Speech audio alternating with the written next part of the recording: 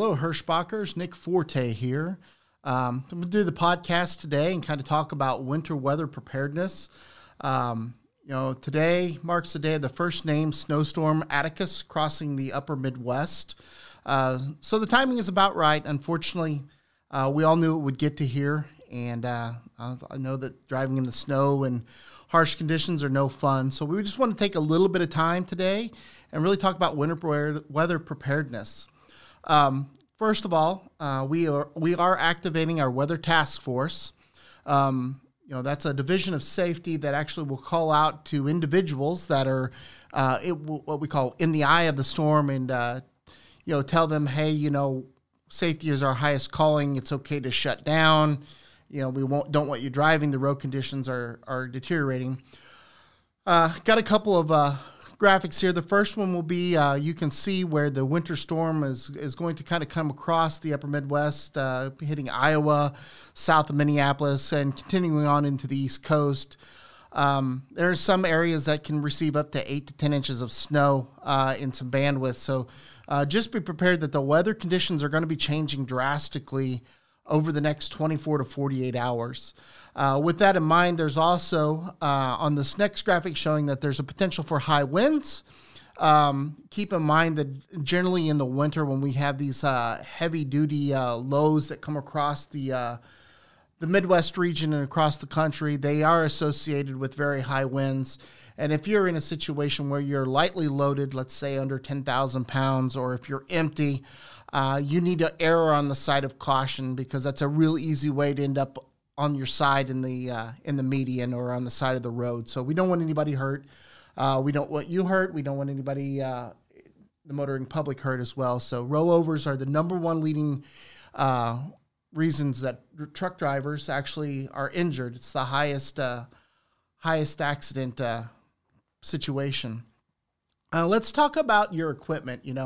I'm talking about safety in the snow and kind of the weather forecast. The other part is let's talk equipment. So as we continue to see the Arctic air plunge south, sound like I'm a weatherman here. As we see the Arctic weather come south, we really need to take into mind that we need to prepare our fuel system. If you haven't done so already, you need to swing by the terminals, pick up, we'll give you a box of anti-gel. If you don't, you can easily pull into any TA's Loves or Pilot Flying J, and use your ComData card. Just make sure that they run the on your ComData card, they run it as a additives and not a point of sale. That can cause some issues where the transaction will be declined. Just make sure that if you're talking to the cashier and it's declined, to inquire whether or not they ran it as a fuel additive. What we need to do is make sure that we treat both our truck and our trailers. A lot of times we'll forget about the trailers, but that's 50 gallons of fuel back there that needs to be treated, or we'll end up in a situation where we can't operate the reefer unit. Second part is that if you get into a point where you have to use chains, generally that's kind of an idea of chains are kind of a short temporary fix to get you to a safe location. We don't want people to just kind of truck it on down the road with chains on. Those are hard on the equipment. They're hard on your body. If you've ever driven in a truck with chains, it'll beat the tar out of you. You can't really go over 20, 25 miles an hour. So use chains as a point of, I'm in a situation where I need to get to a safe haven. If you get out, you get stuck, allows you to kind of get to a point. The other part is to kind of think about some other things. Food and water in your truck, warm blankets. If you happen to get in a situation where you do get, stranded or stuck, you need to make sure that you protect yourself. A couple of things that we need to think about: ample food and water, generally 2 days worth. Also make sure that you have plenty of weather. The other thing I don't think a lot of us think about is potentially carbon monoxide or gases entering the truck. So if you are stuck in a deep snowbank and you're at the point, you need to make sure you get out and clear the snow away from your APU exhaust and also your truck exhaust if you're going to idle the truck. The other thing is with the winter conditions, don't let your truck get below a quarter of a tank. you want to make sure that you have a little bit of ample reserve fuel on board in case you do get in a situation that's going to require you to idle or to set for a longer period of time. Keep that in mind, because the last thing you want to do is get out there and get stuck and then not have enough fuel to be able to protect yourself and keep yourself warm.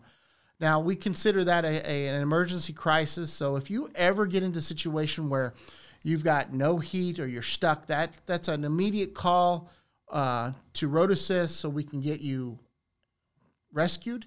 And even at the point that if there's a no tow ban in place, which happens a lot in like the northern states north of 80, and sometimes in the southern states as well, but we will at least get somebody out there to get it out. And, here's the case. You're the captain of the ship.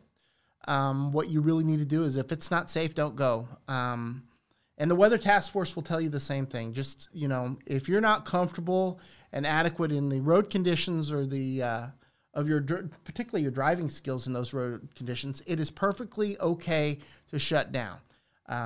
Don't think anything that you're going to get a service failure or anything like that. Safety is our highest calling. We're going to continue to err on the side of motoring public safety and your safety. The way we all look at it is our families are on the road just like you're on the road. We don't want anybody hurt. Everybody needs to go home to their families.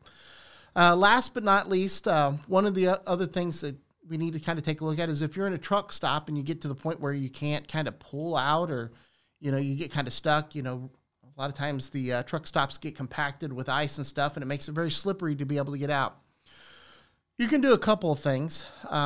One, you can carry some kitty litter in your truck. Get the little shaking can, like 1 or 2 pounds. Makes it pretty easy to do that, so you can throw under. Make sure you lock in your inner axle differential. That way you get the grub of all 4 drive tires. Also, keep in mind you can't shift on that inner axle differential whenever you're moving. You will tear up the drivetrain, and that is not covered under your full service maintenance. That is an expensive repair, so make sure that you apply the brake, make sure no wheels are spinning, then engage the inner axle lock, and then you can go. Don't drive above 25, 30 miles an hour with the inner axle lock in, because that can also cause some problems with the drivetrain. Really, that is just to provide an additional extra torque to all 4 wheels whenever you're in a situation that you have less friction. The other thing you can do is, if you carry chains in your truck, instead of putting the chains on and you're in a truck stop, just throw them down in front of the tires. And then what it'll do is it'll allow you just to kind of pull out of that rut to get moving. Chains are kind of not so much fun in the winter weather to put on. So if you can just allow yourself to get that extra grip. One of the other things I used to tell a lot of people is, if you get some of those cheap floor mats, and I don't know if anything's cheap in the environment right now because it seems like everything's way overpriced, but get some of those rubber floor mats that actually have the little rubber fingers on them. You can throw them down on the ice and stow up against a tire, and that will actually grip and get you out of that rut as well. Generally, those worn ruts is where it causes a lot of problems. And, that can be expensive. If we send a tow company out there, that could be $125 to $300 and just to pull you out of that thing. So we want to take a little bit of mindset here to make sure that we're thinking ahead and making sure that we can get ourselves out of some situations. But above all, make sure that you're safe and everybody else is safe. Don't ever outdrive your driving abilities. Shut down, protect yourself, protect the motoring public. Again, safety is our highest calling. We appreciate everything that you do out there, and we want you to go home to your family safe. Everybody have a great day. Thank you, and be safe out there.